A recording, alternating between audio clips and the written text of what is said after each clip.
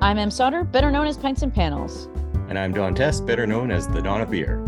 Welcome to the 18th episode of the All About Beer podcast. Every 2 weeks, we talk with leading experts and take a deep dive into one topic in beer. Visit allaboutbeer.com and follow us on social media at allaboutbeer.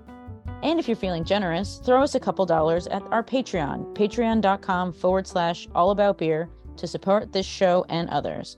This week on the show, we're going to talk about glassware. Don, I know you have a favorite glass. What do you typically drink out of when you're at home?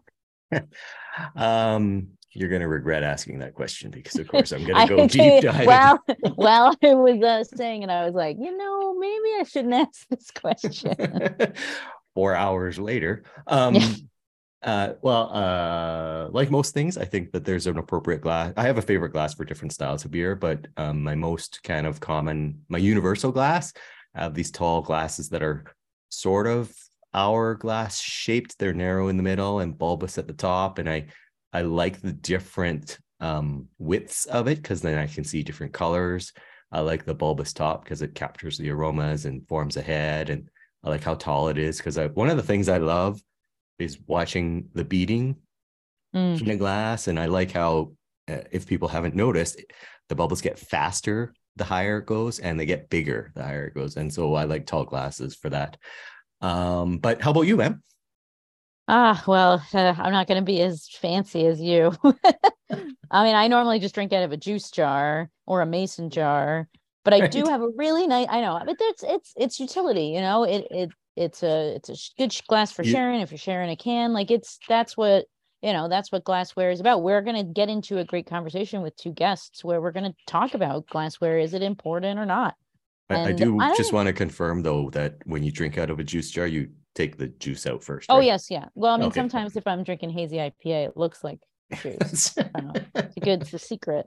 I do like Belgian glassware as well. I mean, they really know what they're doing. The branding, the styling. I mean, it's just, I mean, they get it. They really get it. It's classy. So we'll introduce our guests and get into a conversation. But first, if you'd like to help support the All About Beer podcast, reach out to podcast@allaboutbeer.com.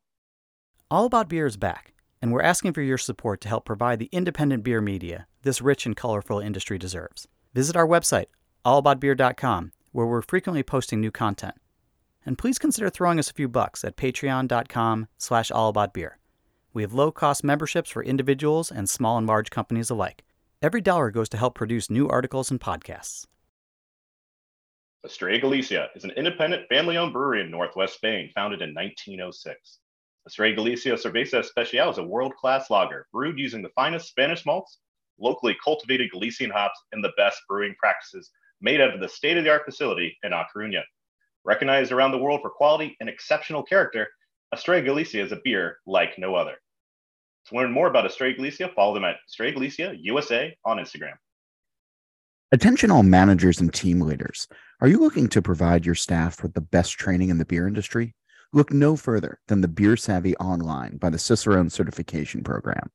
With their online training, your team can master the fundamentals of excellent beer service, beer styles, and flavor in just a few hours. Plus, you can monitor their learning progress as a manager. And here's some exciting news. Saturday, April 22nd, is Beer Clean Glass Day, a day that celebrates the importance of clean glassware in beer service. What better way to mark this occasion by ensuring your team is well trained in all aspects of beer service, including maintaining clean glassware. By completing the Beer Savvy course, your team can earn a globally recognized beer industry credential and set your business apart as a leader in the industry. To learn more about Beer Savvy Online and group training options, visit cicerone.org and click on the group training button. Give your staff the tools they need to succeed in the beer industry today. Max Finance is a Master Cicerone, Master BJCP judge, and most recently a certified Pommelier. Ooh, fancy. Way to go, Max. He is a senior manager of education and training for Artisanal Brewing Ventures, ABV, and also volunteers with the Brewers Association's mentorship program. He lives in Connecticut with his wife, 2 dogs, and far more glassware than any household could ever justify. He can be found on social media and Instagram, especially at Max Finance. Welcome to the show, Max. Thank you so much for having me. Happy to be here.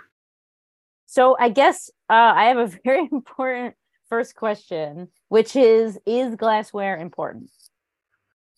So, all right, to jump right into it, I think glassware is exactly as important as you think it is, which is to Oh, say both yes and no. Uh, Okay. I think one of the really important things that glassware does is it shows you how much attention the person who's serving you a beer is paying to that beer. So just putting it in a glass is already superior to putting it in a plastic cup. As the glass gets fancier, you perceive that your host is paying more attention to the beer, and that counts for something for sure.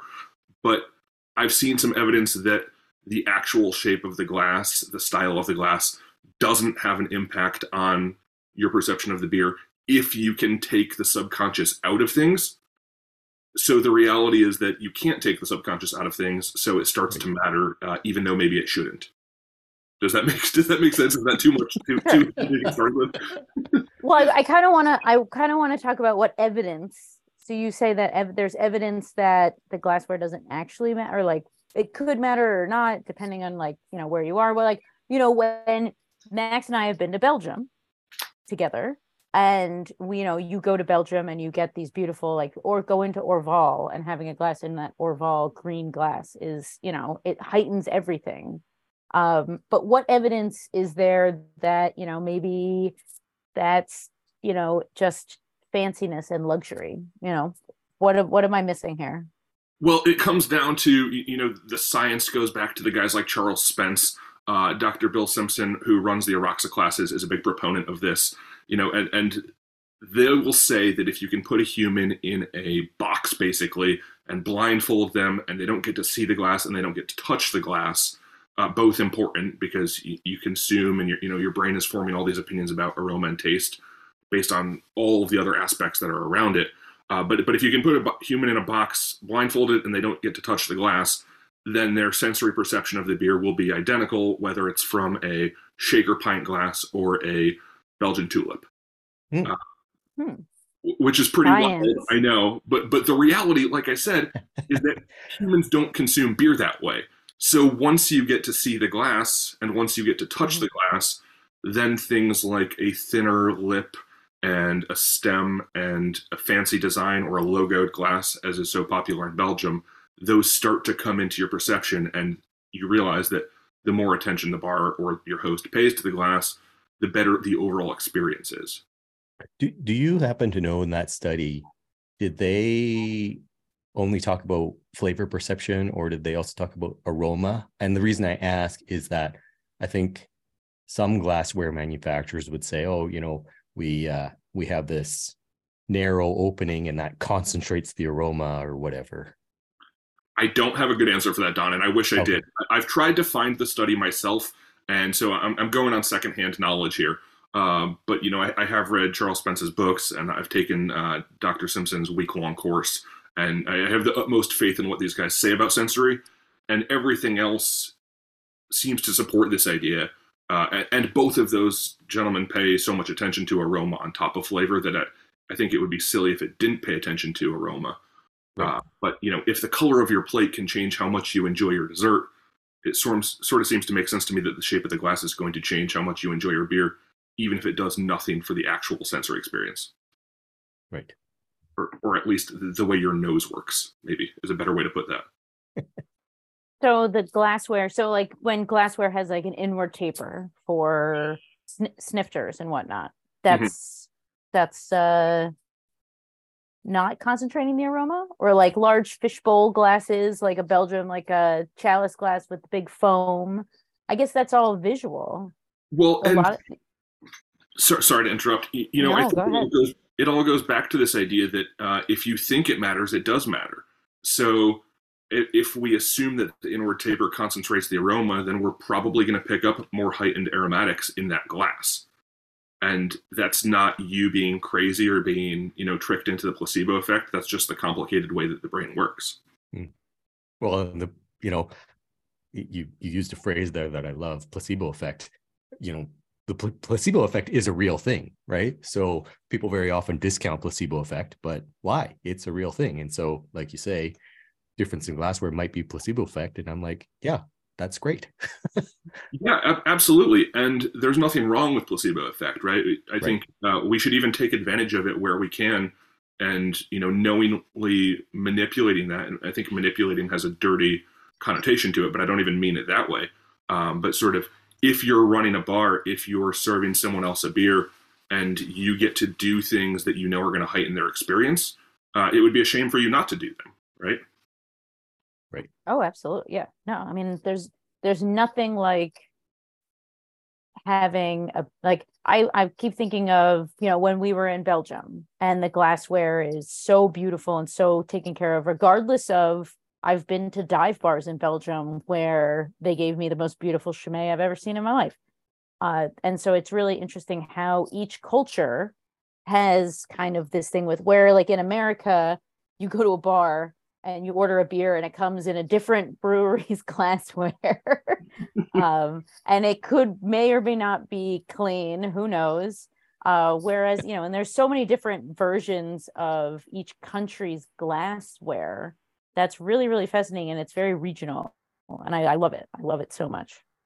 Yeah, and I think that gets back to the point that, that how a bar or a restaurant treats their glassware shows you something about how they care about the beer service overall.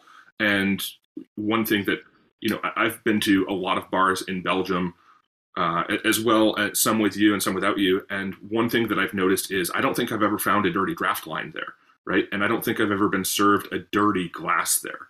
And so them starting with every brand gets its own individual logoed glassware is not the starting point and the ending point. It's just indicative of this overall cultural appreciation for beer and appreciation for taking care of the beer and proper service, right? So many bars you go to in America, you get a dirty glass, you get beer from a dirty draft line, and then by the time it gets to you in a shaker pint with the wrong logo on it, that's just sort of the last strike or the last flag that you get to spot as an indicator that beer maybe isn't their top priority. My Right. rule is, if there are more people in the bar drinking bottles, you don't order the draft. That's a good rule. That's the rule. Do you have a favorite glass? Like, what's the glass, like at home, or let's Yeah, say that's like dream glass? Like, what do you drink out of at home? I do. Yeah, I do have a favorite glass, and it's a Belgian tulip style. I was pretty actually lucky, or grateful maybe is a better word. Last year at CBC, I got a duplicate that's the exact same shape from one of the parties that we went to. But the original one that I had been drinking out of was from a now defunct bar in Antwerp. And it's a thin glass, but it's a really nice tulip shape, and I find it works well for just about every style of beer that I put into it. And I was always a little bit hesitant to use it after the bar closed down because I knew it became irreplaceable. So I was grateful to get one from Surly at the Hopsteiner party last year that was a really nice replacement for that glass. Stemmed? Yes, stemmed Yeah. tulip glass. Do you you did talk about shape and therefore flavor and aroma perception, but do you have thoughts on I prefer stemmed glassware because I can keep my fingers off the bowl, which leaves the temperature cooler for longer? Do you have thoughts on that? I think that's the best argument for stem going, Don. Yeah, I think. I just completely made that up. No, you're right, Don. It's a really good argument because not just can you keep the beer cooler, but you can affect the temperature however you want to, right? If the beer is too cold and you want to warm it up, then you hold the glass by the bowl. And if you're hoping, once that beer gets the appropriate temperature and you don't want to warm it up anymore, then you switch your grip and you hold it by the stem, and you sort of stay in that sweet spot a little bit longer than you might if it was a stemless version of a tulip glass. Great. Well, go ahead, Don. I was just going to ask, okay, so you have your favorite glass. Yeah. Do you have any tips on, so for yourself at home, and then also what a customer should be looking for at their favorite tap room in terms of how do you put your glasses in the dishwasher? Do you rinse them out before you put beer in them? Like, how do you ensure you have clean glassware? And then similarly, do you have tips for customers going into a tap room for the first time? What should they be looking for in terms of clean glassware? Yeah, that's a great question. And I will say this is an area that I think the Cicerone program really excels, and the Brewers Association really excels as well. There's some great free resources out there for people. It's a little bit more of a deep dive, but the Brewers Association's draft beer quality manual has some excellent information on best practices for cleaning glasses and also spotting dirty glasses. It's a real beach read. It, So I highly recommend.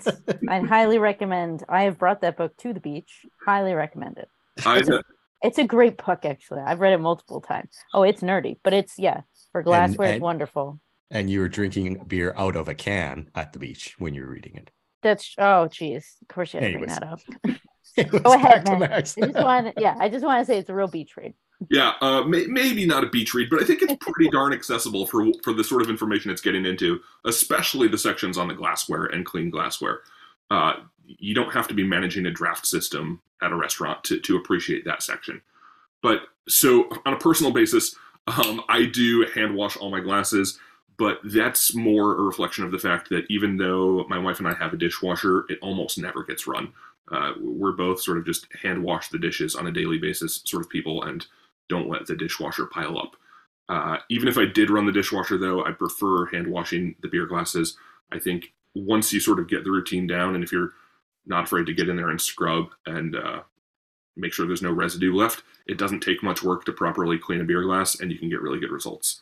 I do like to rinse with water before I use it, but I'm not going to lie to you and say that I'm an absolute stickler for that. Sometimes I'll just grab a glass out of the cabinet, grab a beer out of the fridge, and pour it.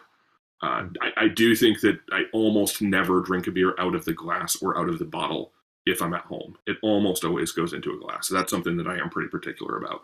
Max, why would you rinse a glass before you use it? Just in case there's any little bits of dust that have sort of settled into the glass. It's also really good for wetting the surface of the inside of the glass. Not to get too technical or geeky, but you reduce the surface friction of the glass when you're going to pour the beer into it, so you're going to get a more appropriate pour with less foam breakout than you would otherwise necessarily want to get. Surfactant, right? Exactly. Yes. That's an even better Yeah, word. I was gonna say, Max, you're among nerds here. This is so I think you can get as nerdy as you like. All right, fair enough. Yeah. In terms of washing your glass, do you put dish soap in it, and then do you use a sponge or a towel or Brillo pad or steel wool or what? I use Dawn dish soap and a sponge, and I know that there are people that would say even that is too much, but I've always had really good results with that at home. Okay. I think if you try and get to a point where you're using bartender's friend and going through some really exacting regimen for your home glassware cleaning, then it just gets to be so much work that you don't want to do it anymore. And we're talking about drinking beer, right? This is supposed to be fun. Yes, I agree with But that. this is super. Oh wait, I also have I want to go back to a question. What was the best glass you've ever drank out of? Because I know that I'm sure Don and I have an answer to this. But like, what was like a glass you were like, I would like to steal this, but I will not do that. Obviously, because we're not going to steal from establishment. That would be rude, of course. I don't know if I have a great answer for that in the world of beer. No, but if it's a different alcohol or wherever, then yeah, that's applicable. So that's what I was going to say is I was at a wine bar one time and got served a glass of wine it's called a Zalto Universal glass. And I did a little bit of Googling after I figured out what the glass was, and they're like $60 a stem. So it's basically irresponsible for someone to have these at home unless you're truly wealthy. But the glass was so thin, the stem was so thin, the whole bowl and the lip were so thin that it was almost distracting from the quality of the wine. And it really took me a little bit of an adjustment period to even get used to like picking up and putting down the glass without being afraid I was going to break it. But you could immediately tell that you were drinking out of an incredibly high quality piece of glassware. And so, of course, this was a wine bar that paid a lot of attention to their wine. Is there a beer equivalent of that glass, do you think? I think the same company makes some glassware that is beer specific, but I haven't dug too deep because I really don't want to even get in the back of my head that I should buy something like that. That's true. It's one of those things you pretend like. I don't like even the idea of flying first class because I don't want to get used to it, and I don't want to get used to drinking out of $75 beer glasses either. I'm perfectly happy with my free Belgian tulip glass. Hey, if it works, it works. I mean, that's my favorite glass too. That Belgian, like I have a 12-ounce Belgian tulip glass that's what I gravitate towards a lot. That's what most of my glassware, not to talk about pints and panels, but when pints and panels is glassware, it's usually 13-ounce Belgian tulips because that's just a great glass for everything, Yeah. And it's beer. It's a beer specific glass. There's something about it that says, "Here is beer, drink me." And I love that aspect of that glass. I think it's a great one. And I will just clarify, I know exactly which shaped glass you're talking about. The tulip that's my favorite is a little bit taller and a little bit skinnier than that glass. Yes, I actually was just about to say I'm talking about a different size. You have like yours almost has like a little hat on it because I have that Surly glass as well. Yeah. And that's a really, really nice one for like because that'll hold a full pint. Correct. That's a really, really nice glass. That also just feels there's something about the stem that feels special. Do you have any thoughts about like the new glasses, like a Teku or the IPA glass, the stout glass, those Rustal fancy glasses, like anything like that? Do you think those are good examples of things that good beer glasses, essentially, is what I'm asking. I like the Teku glass a lot. I have a couple of them in my cabinet. I think if I wasn't going to reach for my favorite glass, that'd probably be my second glass that I would reach for, especially if I wanted something with a stem. Why would that be? Just to I just like the shape of it. I think it's comfortable in the hand, and I think, oftentimes I'll split a bottle with someone or with several friends, so I don't need that full 12-ounce or 16-ounce capacity. And I think a 4 or 5-ounce pour in a Teku looks like the right amount. I also like some of the really traditional glasses too. A footed Pilsner glass and a dimpled mug are sort of some of my go-tos as well, depending on the beer that I'm drinking. And I didn't want to gloss over it too much, but I think that's another thing where coming to a restaurant or a bar that pays attention to their glassware starts to become part of the experience, right? Historical significance for glassware is a real thing. And that's one of the reasons why Cicerone sort of pays attention to that, and asks what's the traditional glass for a Bock, what's the traditional glass for an Irish stout. And knowing those things becomes important because it's one more way to show people that you understand what you're talking about and you care about what's going on and how you're presenting that to the customer or to your guests in a more sophisticated way. Right. It's like a lingo. It's so good when you go to a brewery and they have all the glasses, because then you're like, oh, they know, they get it. Oh, and then you could order your beer by the glass. I want whatever beer comes in that glass. Yep. Yeah. That's a lot. I mean, I work part-time at Fox Farm, and a lot of people see that it's the Czech mug that does it. They see the big Czech mug and they're like, what comes that? I want that. And I'm like, well, you can only get the Czech Pilsner. And they're like, sure, fine, whatever. I want that mug. Because there's something so sturdy and utilitarian and like full about that mug that says like, here is beer in its simplest form. Drink me. Absolutely. That's a really, really nice thing about beer is that the glass should say, drink me. Like, here I am. Enjoy me. Like, this is me in my best form. This is how the brewer intended it. This is how the culture intended it, especially when we're talking about like Germans, Czechs, Belgians. I mean, every country and culture has different beer glasses. And it's always so fascinating to see how things are poured and how things are drank, because it's really, really fascinating how the difference is. It's great. I love it. And typically, if you deep dive into, why those glasses are the way they are, there's usually some good historic reason for it too. So it's a good way to connect beer to other aspects of culture, I think. Yeah. For sure. And at the end of the day, I think some of it just comes down to good marketing too, right? Some of those glasses don't have a real historic relevance, but they're well designed and they look nice on the bar, and some marketing team said that's going to sell some extra beer, and I'm sure they were right? The example that always comes to mind for me with that is Stella Artois. with their really fancy chalice that we see in the US. But if you go to Belgium, I've never seen Stella in that sort of chalice glass. The first time I saw Stella poured on a bar in Belgium, it came out in basically what looks like a lambic glass, right? Tall, straight edges with a bit of a taper to it, and not a remarkably fancy glass at all. And like a fancy shaker, basically. Yeah, like a shaker, maybe with a little bit of cut glass on it. Yeah. My follow-up question is, why did you order a Stella in Belgium? Don't worry, Don. I'm not going to disappoint you. I didn't order it. The guy next to me at the bar did. Oh, okay.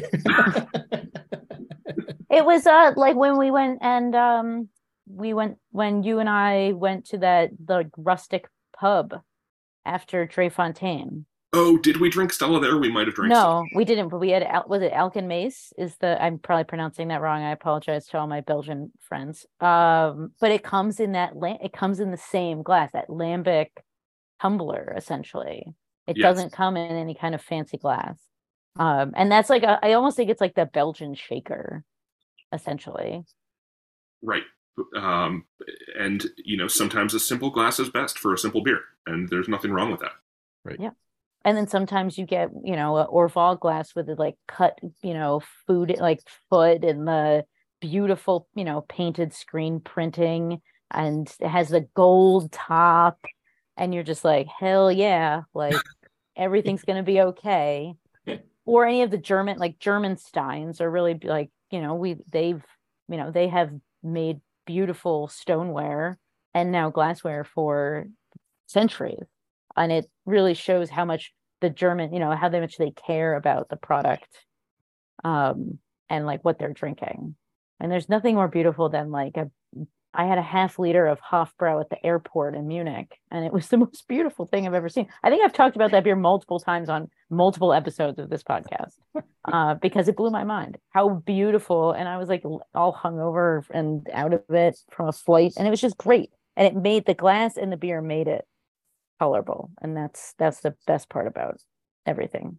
I'm just so upbeat about glassware. I love it, even if I'm the one that's like drinking out of coffee mugs.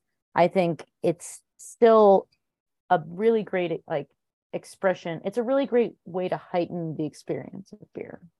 And I know from experience that you have a favorite beer glass in Belgium as well, right? Oh yes, the Cine Blonde glass. I love that glass. Yeah. The Cine Blonde, which actually is a fine beer. It's a snifter, and with a silver top, and it has a beautiful blue and white logo where the eye is a steeple. And I make everyone, anytime we go to Belgium, go to A La Mort Subite and have that surly waitstaff, and I make everyone order a Cine Blonde so they can enjoy that. Glasses. I made Max do it. I made everybody do it. Don? What about you, Don? Favorite glass? Don, I do. Well, I do, and it's kind of long and complicated. But I'm more different glasses for different beers, I'd say. Like I like my imperial stouts and snifters. I like my IPAs in something taller. I like my pilsners in something very tall. But after what Max told us at the very beginning, I'm drinking everything out of my quack glass now from now on. the most impractical glass of all time. Yeah, your imperial stouts with your like wood handle. Well, actually, you're not supposed to drink out of the handle. You're supposed to take it out of the handle. Isn't that correct? Which I do. Yeah. Okay, good. All right, just making sure. That sounds like something you would do, Don. Yeah, absolutely. I do have one quick follow-up question about cleaning. I've heard of some people sprinkling a little salt in the glass either before or after they rinse it, but before they put beer in it. What's the deal with that? And do you recommend, or do you think that's ridiculous? That's a great question. And I sort of got sidetracked there, I think, when I was talking about glass cleaning and sort of how I do it, and never got to really answering how to spot a dirty glass or spot a clean glass. The salt test, as it's affectionately called, is a good way to do that, right? You have a glass, you wet the inside of the glass. There's no beer in the glass, so that's one of the keys to this test. And you just sprinkle a little bit of salt inside the glass. And in a clean glass, it should stick to the sides of the glass uniformly. And in a dirty glass, you'll get clumping, and there will be spots on the glass that don't have salt and other spots that have a big old wad of salt on the side of the glass. And so if it's not uniformly adhering to that wet glass, that's a sign that there's some film there. I'll be honest with you, it's not a test that I do at home. I am at the point now where I trust my glass washing process. Every once in a while, I pour a beer in a glass and say, oh, that wasn't perfect. But again, we're drinking beer, especially in a home setting. This is supposed to be fun, and it's not supposed to be something that stresses you out. So ending up with a glass full of beer, even if there's a little bit of bubbles on the side of the glass, which is a sign of a nucleation site, and that's a sign of a glass that's not clean, right? That's probably the easiest way when you're at a bar to spot a beer handed to you in a not clean glass. There's bubbles all up and down the side of the glass. But at home, that's not the end of the world. Just don't put a picture of that beer on Instagram or Facebook so that your beer friends can tear you to shreds. Right, the dirty glass mafia shows up and starts yelling about your dirty glassware. If I was running a restaurant and I was really trying to dial in my glass washing regimen, I think the salt test is a good way to do that without wasting a lot of beer. But for your average home beer consumer, probably above and beyond what's actually necessary. Thank you. For sure. Anything else, John? No, I'm excited to put a Imperial Stout in the fridge so that I can have it from my quack glass later. Yeah, and I'm going to break out my 1970s Garfield mugs, which are my favorite glassware. Actually, the McDonald's 1980 LA Olympics glass is my go-to now, which is it's an 8-ounce glass mug, and it's a great glass for sharing a 16-ounce, because it does 7 ounces or 8 ounces really well. So that's my go-to. And tulip glasses. So I just like the presentation of glassware. I think it looks beautiful when done well. There's nothing worse than a dirty glass. It stresses me out. But at home, I can hear the stress in your voice even as you said that. At home, it's fine. So, Em, I have a question for you, and I think I know the answer to this based off of your personality. But if you get a dirty glass at a bar, what do you do about it? I just bang out the glass. You could bang out those bubbles. If it's filthy, I will say something. I will say during COVID, I ate outside, and it was my first draft beer in a really long time. And it was a Guinness, and they served me the filthiest looking Guinness glass. And I said, I do not care. I am so happy to have a draft Guinness. I haven't had one in over a year. And I drank the whole thing and didn't say anything. But normally you just kind of hit it on the table, and you can bang out the bubbles and hope for the best. So, but if it's really filthy, I'm not drinking it. Yeah, I feel the same way. I sort of draw the line at if there's lipstick around the rim of the glass, or if there's visible grime on the lip of the glass, I will ask for a new one. But bubbles on the inside, I'm not the type of person to complain to a bar about that. Yeah, no. Again, you hit it on the bar and they go away. Especially if it's a little. If it's a lot and it's sometimes the bubbles are small and slimy, then yeah, you're gonna hear from me. But most of the time, if it's just some bubbles, you're at the dive bar and whatever, it's fine. I feel like that when you're at the dive bar, it's not the best time to be a beer geek and be super geeky about things like this. Probably. Just drink your beer. Why aren't you pouring my Budweiser through a side pull tap? I want Budweiser out of a side pull. That sounds awesome. Yeah, that's not a bad idea, Don. Oh my God, Don, let's start a bar. Trademark. Sorry. Okay. God damn it. That's true, but Don is a lawyer, so. I was starting to think that the dive bars up in Canada were better than ones we have down here. Yeah, we don't do there's no side pull at my dive bar. But yeah, all right, wonderful. Don, any other questions? No, I'm happy. Yep. Max, this has been very enlightening, and I'm really appreciative to have you come on the All About Beer podcast to talk glassware, because you're one of the smartest beer people I know, and so we're very glad that you came on to talk about glassware. And if people want to follow you on the socials or anything else, where can they find info about you? Well, the listeners can't see it, but you're making me blush over here, so thank you. Pleasure to be on the show today. I really appreciate the invite. Happy to come back anytime. On Instagram, I am at Max Finance, all one word, nothing fancy. And that's about the only social I pay attention to these days. I got off the beer Twitter when things started getting crazy over there. Sounds about right. So, all right, cool. Well, thank you very much. We really appreciate all your expertise. And yeah, thanks for coming on the show. Thanks a lot. Max. You guys have a great day. Cheers. Cheers. Estrella Galicia is an independent family-owned brewery in northwest Spain, founded in 1906. Estrella Galicia Cerveza Especial is a world-class lager brewed using the finest Spanish malts, locally cultivated Galician hops, and the best brewing practices made out of the state-of-the-art facility in A Coruña. Recognized around the world for quality and exceptional character, Estrella Galicia is a beer like no other. To learn more about Estrella Galicia, follow them at Estrella Galicia USA on Instagram. All About Beer is back, and we're asking for your support to help provide the independent beer media this rich and colorful industry deserves. Visit our website, allaboutbeer.com, where we're frequently posting new content. And please consider throwing us a few bucks at patreon.com/allaboutbeer. We have low-cost memberships for individuals and small and large companies alike. Every dollar goes to help produce new articles and podcasts. Attention all managers and team leaders. Are you looking to provide your staff with the best training in the beer industry? Look no further than the Beer Savvy Online by the Cicerone Certification Program. With their online training, your team can master the fundamentals of excellent beer service, beer styles, and flavor in just a few hours. Plus, you can monitor their learning progress as a manager. And here's some exciting news. Saturday, April 22nd, is Beer Clean Glass Day, a day that celebrates the importance of clean glassware in beer service. What better way to mark this occasion by ensuring your team is well trained in all aspects of beer service, including maintaining clean glassware. By completing the Beer Savvy course, your team can earn a globally recognized beer industry credential and set your business apart as a leader in the industry. To learn more about Beer Savvy Online and group training options, visit cicerone.org and click on the group training button. Give your staff the tools they need to succeed in the beer industry today.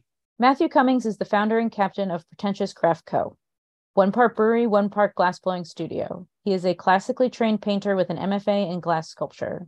He launched Pretentious Glass in December of 2012 on Etsy as a side hustle to support his sculptural work. In an unexpected twist, the glassware company went viral on Foodbeast and Huffington Post. The side hustle turned into an 80-hour work week to keep up with demand, and it never slowed down. Fast forward a few years, Matthew has his own glassblowing studio in downtown Knoxville, Tennessee, and opened up Pretentious Beer Company next door, a microbrewery focused on the craft of craft beer. It is the only place in the world where you can drink beer made in-house out of glassware made in-house and watch everything being produced. Welcome to the show, Matthew. Hi, thanks. Thank you for having me. Yeah, thanks for being here. So I want to ask about Pretentious Glassware and your brewery, because I don't think I've ever heard of such a thing. Do other glass blowing studios have breweries? Yeah, that's a pretty niche. There's 7,000 of us. No, I mean, yeah, I mean, as far as I know, we're the only place in the world where we make our own beer and make our own glassware. That's so cool. I guess my question is more glass blowing side, how hard is it to make a glass? I've watched glass blowers work before at glass blowing studios. Do you go in with all right, we're gonna blow glass for a hazy IPA today, or is it like a feeling? Are you working with what will become a glass, and you're like, oh, I love this design, let's try, or is it like jazz where you're improvising, or how does everything work? Because I don't know anything about glass blowing. It's fascinating to me. Right. Okay. Well, so it's it depends on if we're making more of our flagship production pieces. Mm-hmm. And we'll tend to do those for at least 3 hours at a time if we're doing a design, just because since it is so in-depthly handmade, it takes a minute to get synced up with the glass. Even if you've made hundreds and hundreds and hundreds of that glass, it still takes you a minute every day.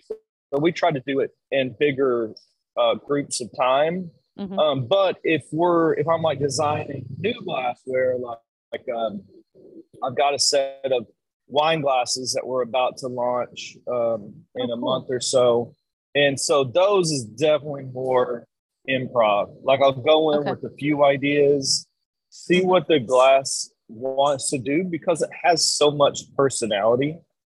The material itself does. And it's when you get the best results are when you kind of let yourself go and you listen to what the glass wants to do because it knows the best way to get a good result. Like however it moves the most organically is what's going to be the most beautiful thing. And that's really similar to like making really good lagers, right? If we want to take that to the beer side, like making a great lager is about not getting in the way of the process and making it as smooth and organic as possible. That's a really good point. That is awesome. I'm assuming you make good lagers on the beer side. I love to make lagers. I hope that they're good lagers, but we like, big lager fans. Nice. I think you're talking to some lager heads as well. So, so your glassware has some really unique shapes. You know, I was looking at your website, and there's like a tipsy one. There's some really tall ones. Do you come up with, is that like the design for the tipsy, the one that kind of leans, and then some other ones, like how does that come about? Like, are you like, I want to make a glass that leans, or I want to, make this, I love this beer, so I want to make a lager glass with a beautiful handle for a mug, let's say. Like, what's your inspiration? I mean, I've been doing this for like 10 years now, over 10 years. So there are so many different ways that I find inspiration, and that's one of the beautiful things about being an artist. It's your development is learning how to see, not learning to be a great artist. It's learning how to see and see inspiration, everything around you. So like the mug, our foamy boy, that's like, so we got Lucre taps in last year, and we're just, in love, enamored with how the Lucre taps affect the beer and the protein structure in the head. And so it's like, let's do a mug specifically to celebrate this faucet. And so I designed a few different mugs. One that was pretty like crazy, one that was, one was very traditional. And then let our fans kind of vote which one they like. So they chose the traditional one of the, shorter mug with the handle. But even then, I always try to find a way to combine functionality and experience. How do I improve the function and also the experience of drinking? Because I don't really make glasses to just grab and chug a beer, I make glasses that hopefully you slow down, you appreciate the beverage. You're a little more mindful of your experience with the beer. So like with that foamy boy, we've got this like kind of vintage diamond texture, and the handle is in glass, we call it a Roman handle. It's got these 3 divides on it, and it's all very ergonomic, but it's also beautiful with refractions of light. Very much like a diamond, it throws light around inside. So if you've got a gorgeous, clear, straw colored Czech lager in there, it's like a freaking disco light show, So doing things like that is really fun. It's a beautiful glass. I think I definitely gravitated towards it on the website. A lot of your things are really, really beautiful. And so if I go to your brewery, do you serve the glassware out of that? Like if I order, I want to know how you deal with stealing. Yeah. So we have a real cute little sign above the door as you're leaving that says in cursive writing, so it's cuter. Please don't steal our fucking glasses. Yeah. So that everyone gets to see that. I mean, it still happens, which sucks because someone literally like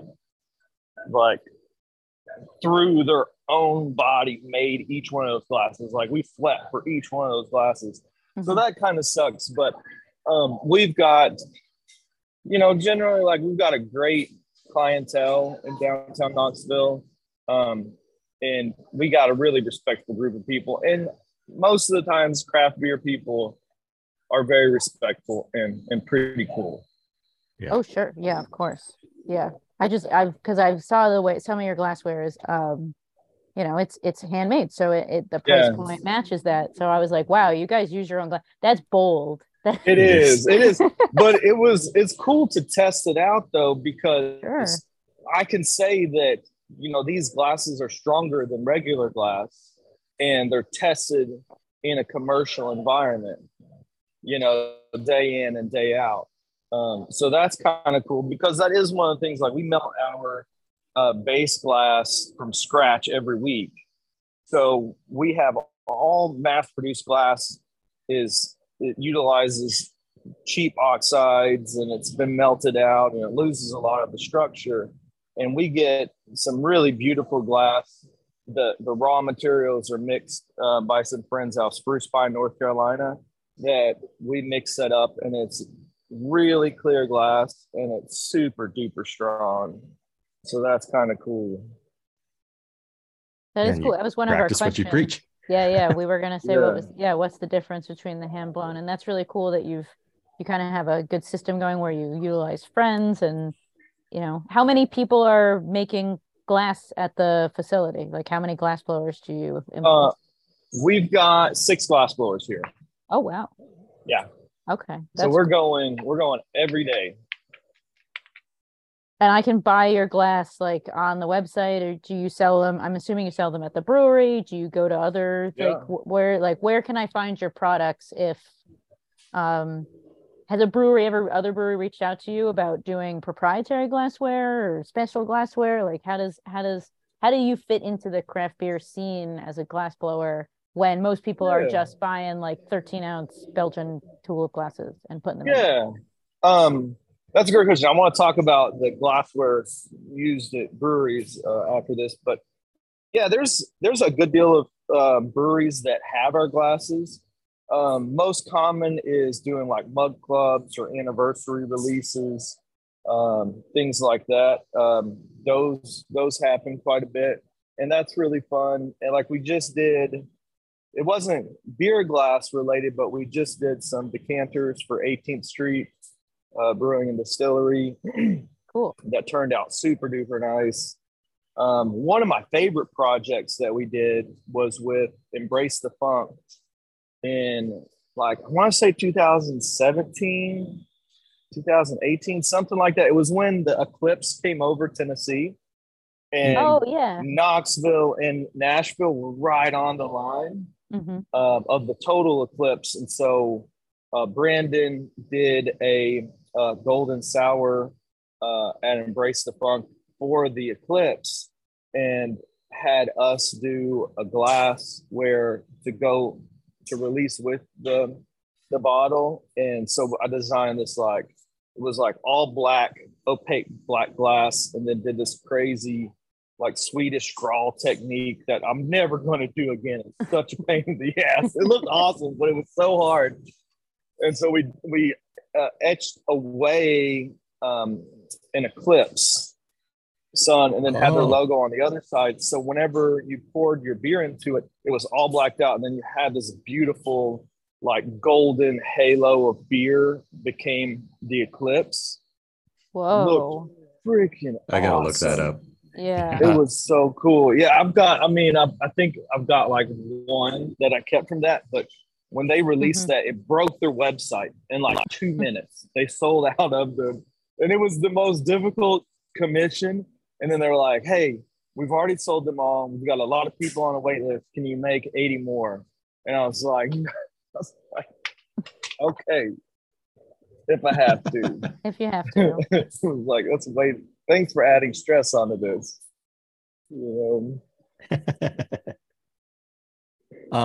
You mentioned how, for the fizzy glass, for example, you designed the glass to showcase your glass was influenced by the beer you were pouring, and specifically the Lucre tap.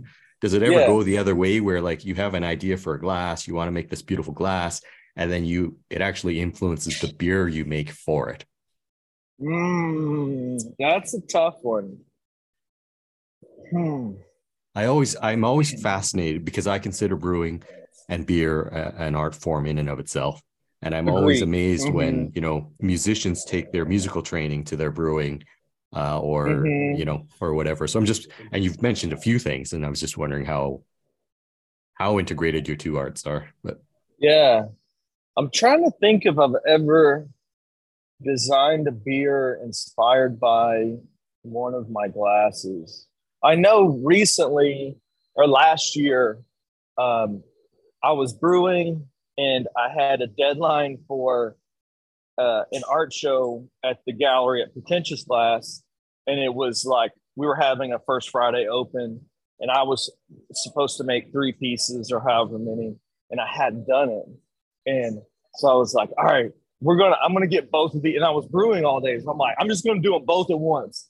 So I got all of after we had mashed out, I got a bucket full of grain, wet spent grain, and then sculpted a like hollow bowl out of the bottom of the bucket of spent grain, and then went in with some uh, flame reactive glass color on the outside of some molten glass, and blew into it and used the spent grain as a mold to make this planter. And because the grain was wet, it created a steam layer, so I didn't pick up a ton of grain.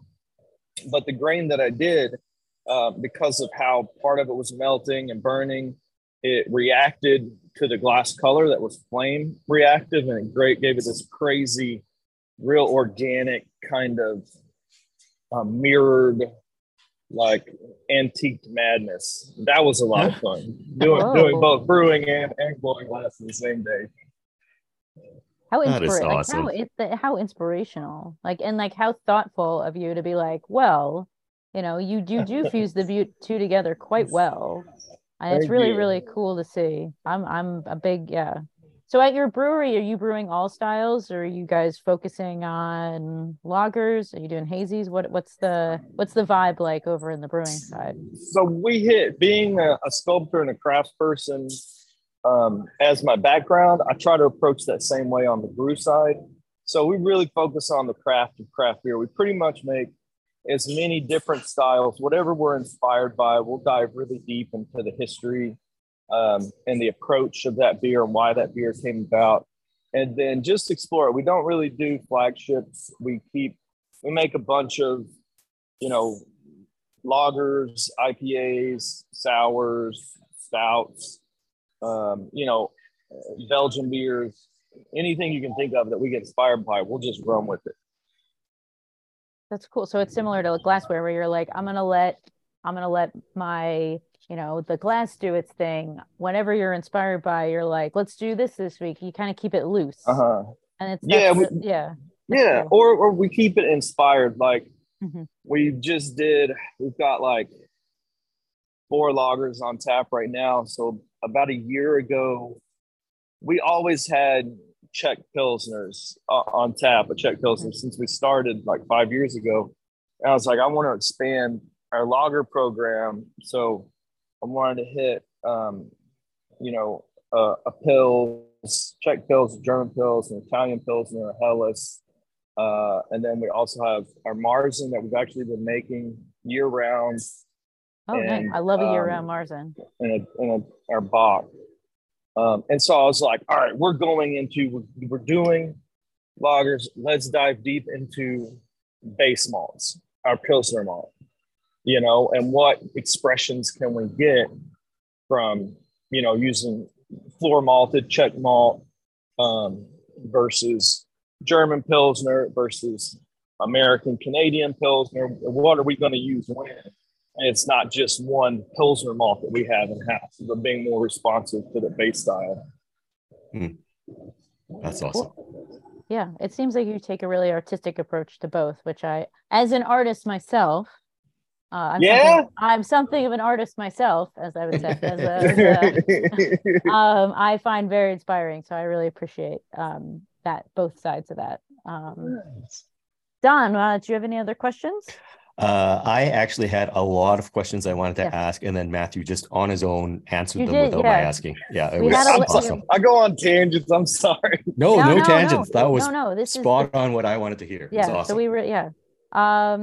Matthew, how can people find the glassware? Find your brewery? What's the socials website for? Yeah, Pretentious Glass is all of our socials. Pretentiousglassco.com is our website, and also same thing, pretentiousbeerco.com. And they'll take you to either one. But we do that. We've got a big shop on Etsy that we keep up to date with everything. And yeah. Cool.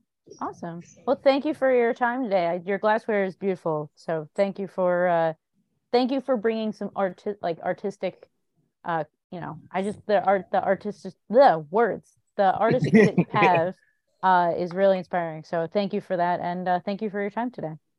Oh, thank you guys. This is a lot of Yeah. fun. Cool. Cheers, Matthew. Cheers. Cheers. Charles Finkel is a designer, entrepreneur, artist, and founder of Bonvin, Merchant du Vin, and the Pike Brewing Company in Seattle, Washington. Charles began marketing wines from small family-owned California wineries in the 1970s and was the first to market the wines of Washington State throughout the country. Charles and Roseanne founded Pike Place Brewery, now known as Pike Brewing Company, in 1989. Welcome to the show, Charles. Thank you, Em. It's a pleasure to be here. So we have been told by a certain person that you have an enormous collection of glassware. Is this true? I have actually an enormous collection of beer drinking vessels. Yes. Some of which is glass, but actually yeah. most of the tankards and mugs and steins are not glass. They're ceramic, they're porcelain, pewter, silver, wood, leather, other materials than glass. How did this collection get started? I know that I've been to Pike, and I know the brewery surrounding going to Pike. It's beautiful.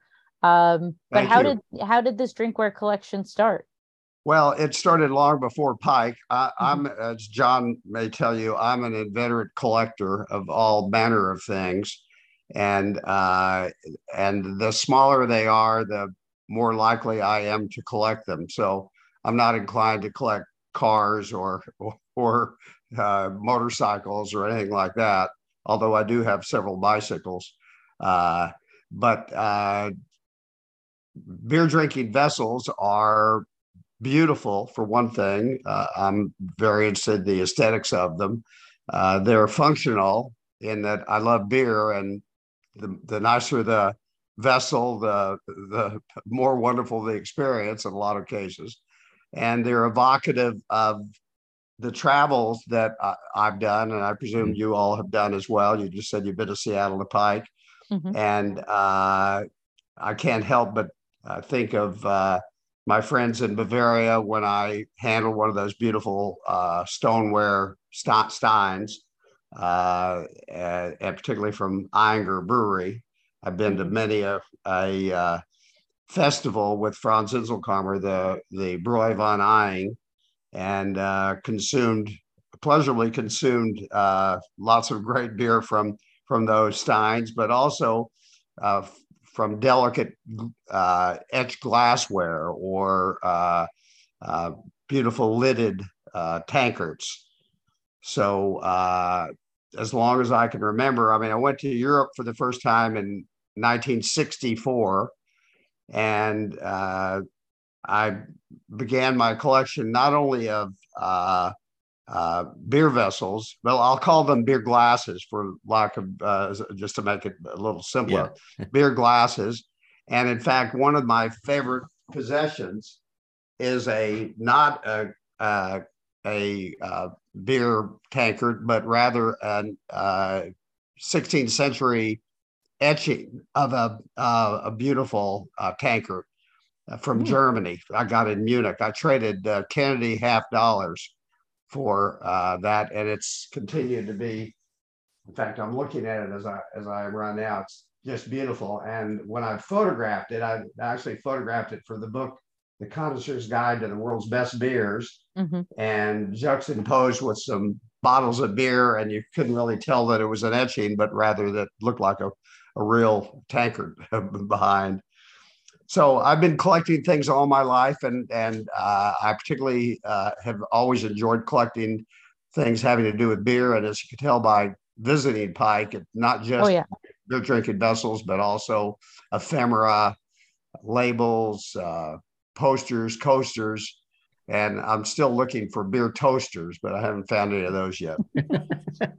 How many vessels do you think you possess? Like what? I don't know the answer to that. I've never counted them, but I think in the range of 1,000 or wow, maybe more than that. And are these displayed? I know that some. I mean, are some they're of them displayed. at Pike, or are they in your home? How is it? How are they? How do you display your glassware?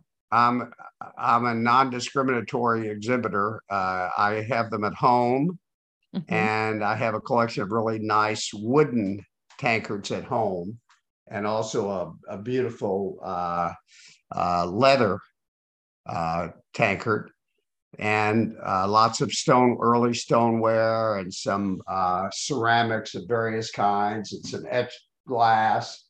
At Pike, and those are displayed just around my office primarily. I try not to be beer consumptive in every part of the house, beer centric, I should say. But at Pike, we purposely built huge display cabinets, steel display cabinets that are impregnable and inaccessible other than to look at. In fact, so much so that when they were screwed in, I'm unable to get them apart. So it's like a bank vault. It's not only can other people not get them, neither can I. And those are devoted to primarily tankards rather than glasses. Some are glass, and then I have them hanging all over the place, also secured with thick clamped wires. And those are all around the bar, all around the museum, upstairs, downstairs, pretty much everywhere you look. But the nicest ones are on display. Yeah, it's if anyone needs to go to, you should go to Pike, because it is. I was there 2018, and it was a really nice place to have a pint and see all. Like, it was like I've never felt like I've been drinking in a museum before until I went to Pike. And the beer is good. My favorite of those, by the way, is a stoneware mug with a hand painted portrait of a monk or a priest giving absolution to one of his parishioners, a woman, by fondling her breast. But there are other good ones as well. Oh boy. So they come in every shape and size, including one series that's all the family portraits on the steins. So you have Aunt Mary and Uncle Fritz and the whole gang right there on their mugs, so they know not to pick up the inappropriate one. What is the earliest vessel that you currently own? Like how old? I'm sitting here looking at a couple of vessels that are I think 18th century. One says beer, Bierre, and it's stoneware with kind of a irregular sunburst pattern and just the words beer stenciled on there. It's blue and white. It's gorgeous. And I have another one that is similar with a lid. The one that says beer probably had a lid at one time, but the other one just says liter, Litre, and it's beer glass. Those I love, and those are quite old. And I also have a collection of very old stoneware mugs. The material is the same as you see in a modern, like I mentioned the Eiger mugs earlier, but a modern Bavarian beer mug or stein.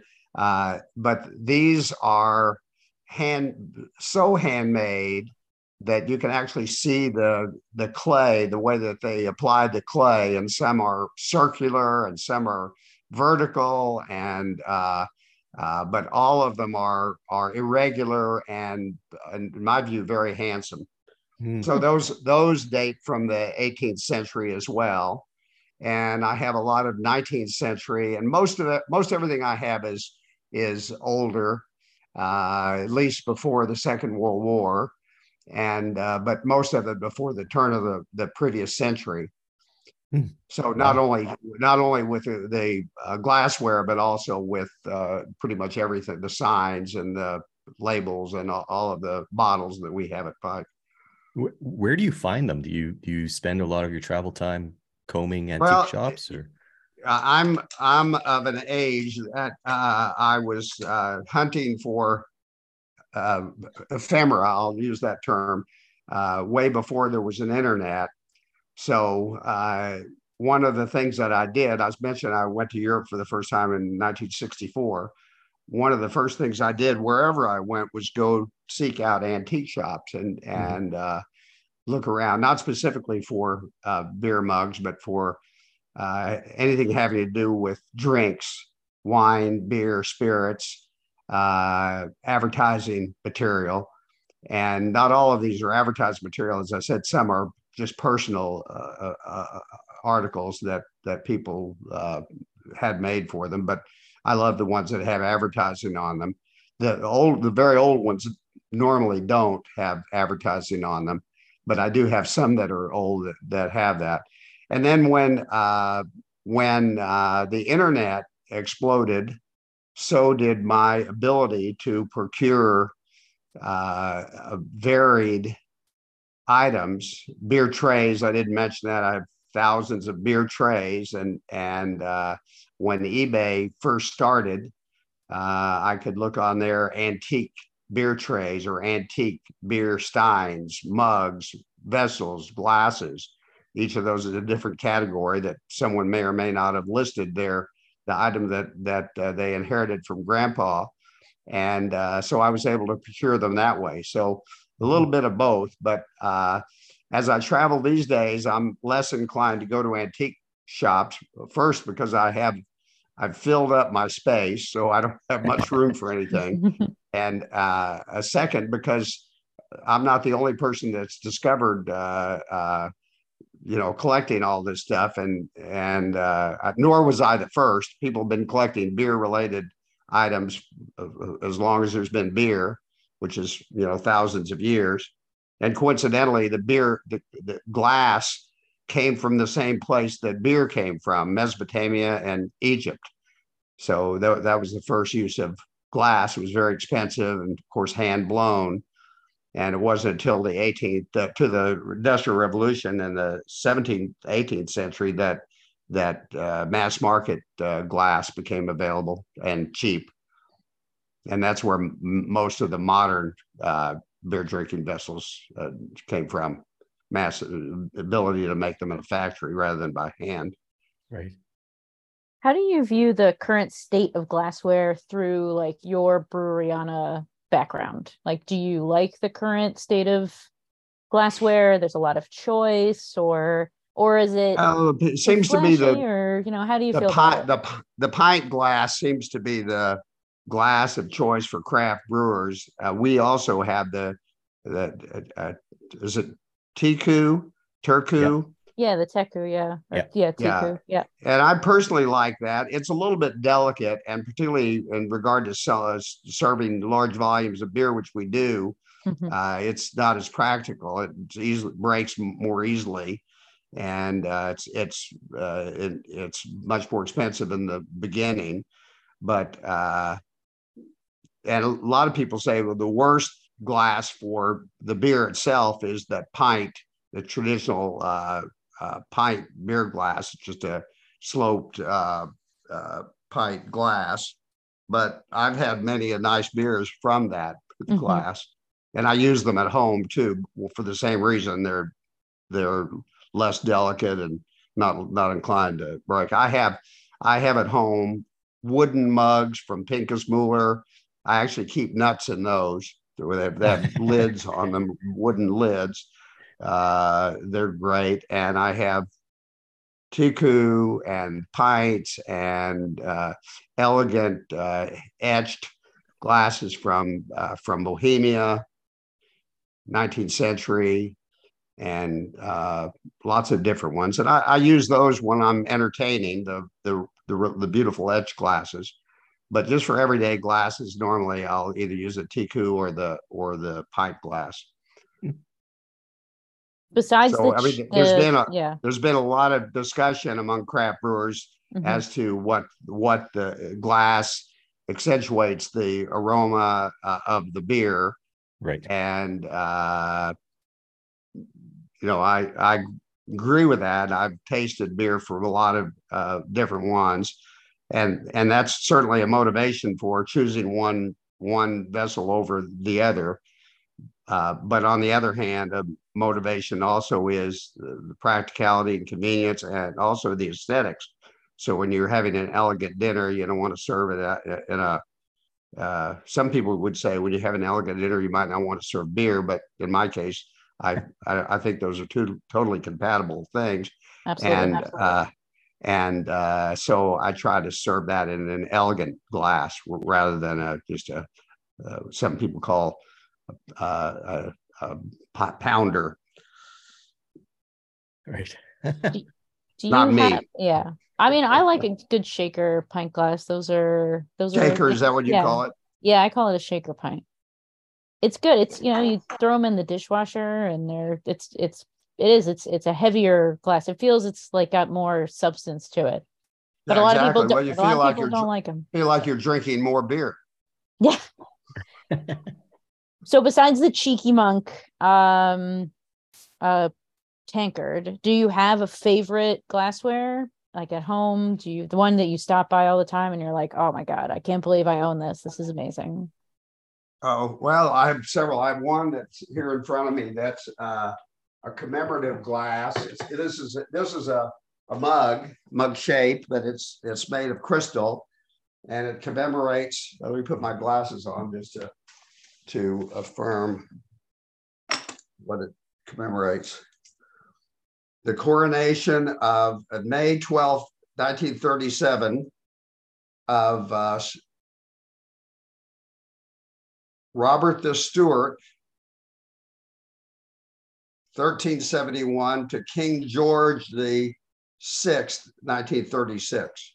Oh, wow. And it has a beautiful crown etched in the glass or in the crystal, and beautiful initials and flowers, and the text on the front and the back. I love that one. I have several Capodimonte.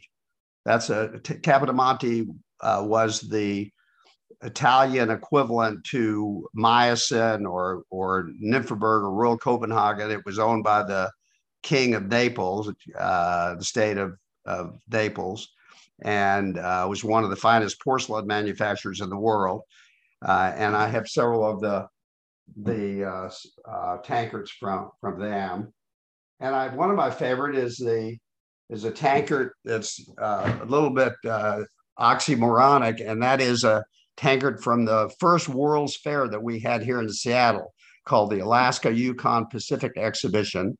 And it's made by Roald Dalton in England, but it has this beautiful logo of an indigenous person and a muse and a modern person. And the one that's oxymoronic about it is that was in 1909, and the World's Fair decided they didn't want to allow alcohol on the premises. So even though there was a big beer stein, you couldn't drink there, or presumably couldn't. But I grew up in Oklahoma, where we had prohibition until I was in high school.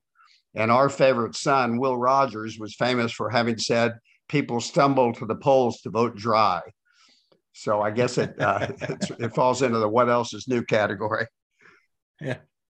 Wow. That's awesome. Yeah. You should make like a video of all your tankards and explain them, because just listening to you talk about what you have is fascinating. Yeah, I feel that Yeah, there's a thanks. book there as well. Yeah. Yeah. Yeah, I've got a lot of I've got all manner of things to record, including my life, and it is my plan to do that in the form of a book or two or three. But at the moment, I continue to work for Pike Brewing Company, and so that consumes a lot of my time, plus doing a little traveling. Oh, sure. Did you last year I went to Egypt in cool. part to learn about beer, and there I saw in the Egyptian Museum glass. I'm not sure it was wine or beer from King Tut's tomb. Beautiful gold encrusted glass, and there were other lots of different drinking vessels there as well. That was interesting. That's really cool. So you still work at Pike. Are you the one that decides what glassware to use, or is that someone else, or do you have a hand in deciding what things get poured into what? We're kind of a team effort. We have a team effort to decide on pretty much everything, and we, with the exception of how do you pronounce it? Tiku, is that it? Yeah, I say teku, but I think you can say tiku. Okay, teku. Aside from that, we really haven't changed too much. That same pint or a half size of that is, we call it a schooner. Right. Yes, well, that word schooner, I'm not sure what the origin of that is, but I've tried to figure out what is a schooner, and in some cases it implies a larger volume of beer, and in our case it implies a half a volume of a half a pint. And so schooners, a lot of glassware has names, and some are kind of cute names, like a Nonic. That's the glass that I was most familiar with from Yorkshire. And it's called a Nonic because it has kind of a bulbous top that when you toast someone, you don't click the edge, and as a result, you don't nick the glass. And so that's kind of a neat glass too. And I think the English are the only ones that have a Nonic, although other places have glasses that have that bulbous top as well. And a chalice, that's a very broad term. I'm also a gardener. So someone says, is that a daisy? Well, that's not the botanical name. That just happens to be a common name that a lot of people call a lot of different flowers. And the same is true of the beer vessels. They have names, and Pokal and tankard and stein and glass and pounder, and all that are not all the same in all the places. Right. It makes it confusing to the person that wants to know about them. It's true, because I always thought schooner to me is a half pour. So when I went to Pike, I had a schooner of your Munich Dunkel. And then I've gone to places like in Australia, a half pour in Victoria is a pot. It's 10-ounce pour. But then you would go to Sydney and you couldn't order a pot. They don't know what that term is. How do you spell that? Like pot, like P-O-T. That's a half pour pot of beer. Yeah, that's a half pour in Victoria in Southern Australia. And then you go to other places outside Australia and they don't call it that. So I really enjoy the regionalism of beer glassware and naming and what you call a pint, or is it a real pint? It's always really cool and interesting, especially when you travel. Well, in England and in Germany, there's a regulation that you have to put the volume of the beer on the glass. Yeah. Whereas we don't have such a regulation here. Yeah, I had a friend from England move to New York, and they gave him less than the full pour, and he went up and asked for a top up because that's what you would do in England.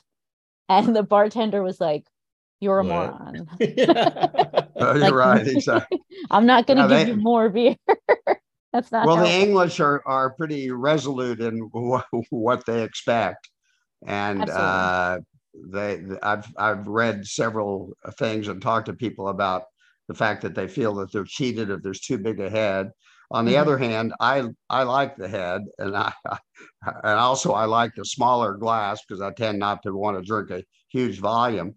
And but I think if you fill the glass up without having any head, you're depriving yourself of the pleasure of the visual aspect of the beer with the head, contrasting the beer itself and the aromatic aspect of the beer, which is intensified by having a head. Yeah, foam is very important. I'm always a big fan of just a couple and two, usually an inch or two of foam is always very important. I call it the helmet of the beer. The best beer glasses in the UK, they do actually have ones where there is the fill line, but there's still room above the fill line for a foam cap. So those are the ones I like. Yeah, exactly. Well, I think most of them are that way now. There's room above the fill. The fill line is not the top of the glass. Yeah.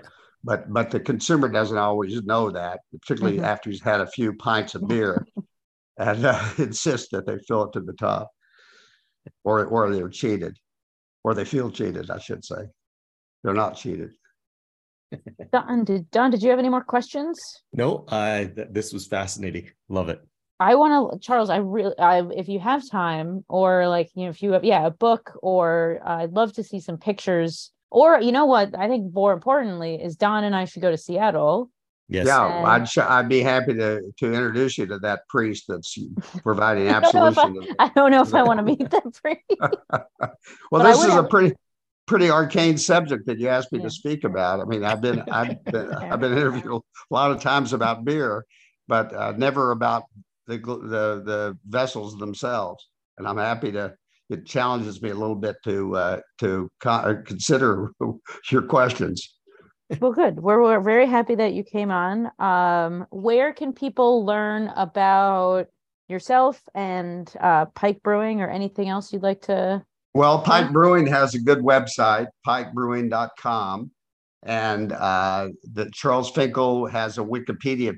I have a Wikipedia page that you could probably learn more about me than that you want to, and just look online, and there are lots of photographs of me and of my wife Roseanne, who sadly died about 3 years ago, and we were a team.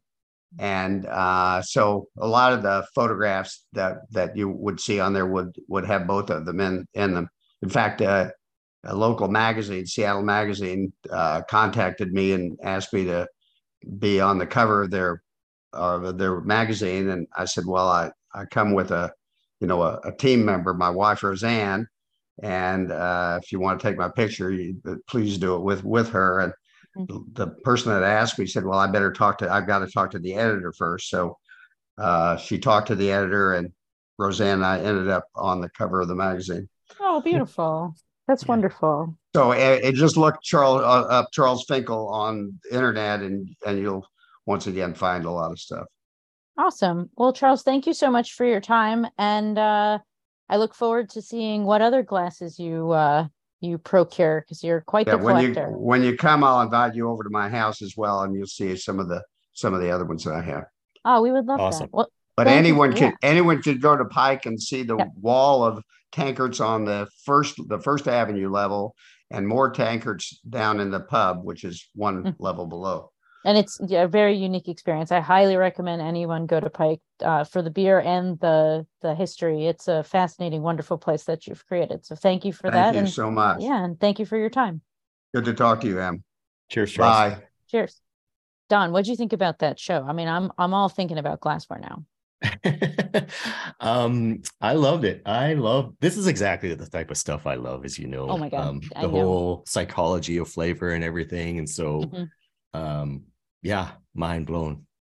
Are you gonna stop drinking out of a juice jar never. now? Never. What I am going to do though is I have a built-in in my dining room full of glassware I never use. Pilsner Urquell mugs, the Belgian glassware, things I always think are too fancy. And I'm going to give those a nice wash, and I'm going to start using them in my regular rotation because they really do. I think they elevate the drinking experience. So it should really, they shouldn't just sit there and collect dust. They should be used. So waste not, want not, right? So absolutely. you gotta use them. Yes. So visit allaboutbeer.com and follow us on social media at allaboutbeer. And if you're feeling generous, visit our Patreon, patreon.com/allaboutbeer to support this show and others. If you have any questions for the experts, email podcast@allaboutbeer.com. That's also the email for feedback, suggestions, or to inquire about supporting the show through advertising. Speaking of advertising, here's a short word from our sponsors. Attention all managers and team leaders. Are you looking to provide your staff with the best training in the beer industry? Look no further than the Beer Savvy Online by the Cicerone Certification Program. With their online training, your team can master the fundamentals of excellent beer service, beer styles, and flavor in just a few hours. Plus, you can monitor their learning progress as a manager. And here's some exciting news. Saturday, April 22nd, is Beer Clean Glass Day, a day that celebrates the importance of clean glassware in beer service. What better way to mark this occasion by ensuring your team is well trained in all aspects of beer service, including maintaining clean glassware? By completing the Beer Savvy course, your team can earn a globally recognized beer industry credential and set your business apart as a leader in the industry. To learn more about Beer Savvy Online and group training options, visit cicerone.org and click on the group training button. Give your staff the tools they need to succeed in the beer industry today. All About Beer is back, and we're asking for your support to help provide the independent beer media this rich and colorful industry deserves. Visit our website, allaboutbeer.com, where we're frequently posting new content. And please consider throwing us a few bucks at patreon.com/allaboutbeer. We have low-cost memberships for individuals and small and large companies alike. Every dollar goes to help produce new articles and podcasts. Estrella Galicia is an independent, family-owned brewery in northwest Spain, founded in 1906. Estrella Galicia Cerveza Especial is a world-class lager brewed using the finest Spanish malts, locally cultivated Galician hops, and the best brewing practices made out of the state-of-the-art facility in A Coruña. Recognized around the world for quality and exceptional character, Estrella Galicia is a beer like no other.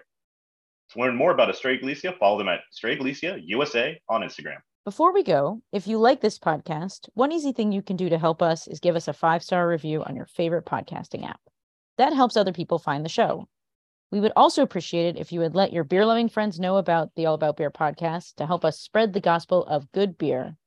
So, Don, how can people reach out to you? On Twitter and Instagram, I'm at the Dawn of Beer, and people can feel free to email me at dawn@thedawnofbeer.com. How about you? I am at Pints and Panels across all social media, and my website is www.pintsandpanels.com. This show is produced by All About Beer.